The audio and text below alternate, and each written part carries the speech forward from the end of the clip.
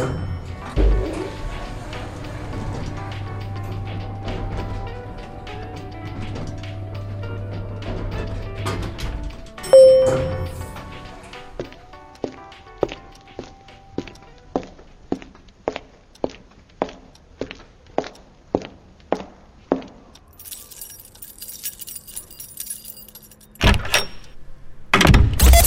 to Room 86. Welcome to Room 86.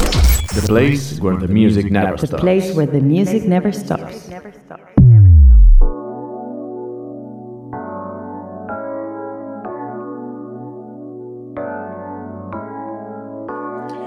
When I first discovered house music, let's see. But okay, let me try to think right quick. I think I was at a house party probably and checking out some vibes and saying, oh man, what's that? And they were saying, oh, this is some of that warehouse vibe. And I went down there to check it out and I was like, yeah, this is cool. But the main thing that I grasped from just being there was the unification in the party, how everybody, seemed like they was on one accord. Everybody was there, like one unit, and all embracing each other and the music, Music Box and so many other clubs, and even over here in England, what was this, the Hume and Rip parties, Confusion parties. So it goes back a long, long way, this whole house thing, and me and being there and involved and enjoying the feeling. And my first experience, that's what we were getting at. That Sofa with the most important DJs in that early stage was definitely Frankie Knuckles and Ron Hardy and Larry Levan. Those were like the three inspirations for me coming up in the system, I know it was many other great DJs back in that period as well, and all due respect to all of them. But those are the main three that I actually had a close rapport with where, I've been to their house, they've been to my house, and, we've been in touch with each other's, like, from a brotherly perspective, so that's why I probably focus on, mentioning those three brothers often in the system, because I've had personal conversations with them, where I've seen them outside of their artist kind of persona, I've seen them just ordinary, where they were relaxed.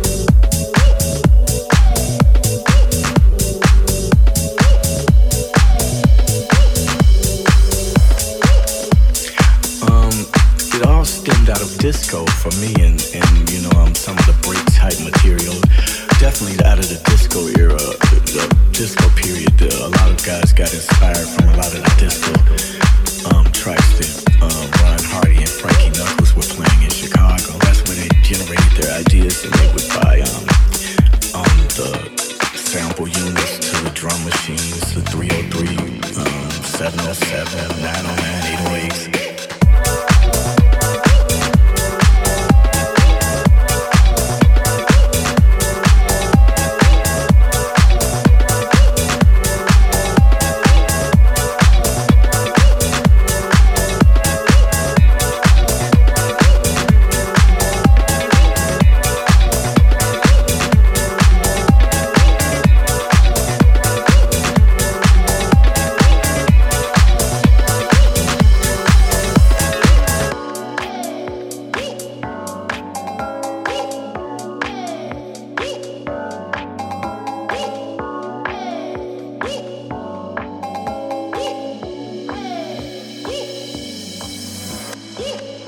A lot of the young cats bought because it was a simplified way for them to produce rhythms in a, from a cheap format. They couldn't afford to go into studios and pay for the kind of productions that they were hearing on those disco tracks, but they could come up with little formulas, that made them feel good. And it's always been about, trying to create something that makes you feel good in return, hopefully it'll make others feel good. And,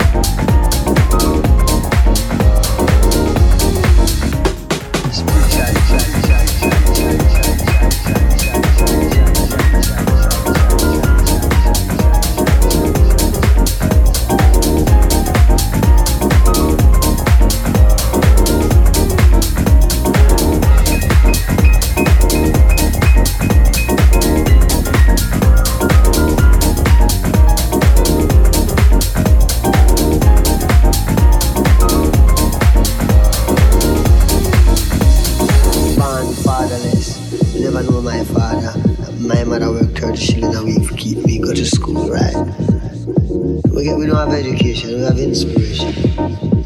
Spiritual music, you know, till it get more revolutionized.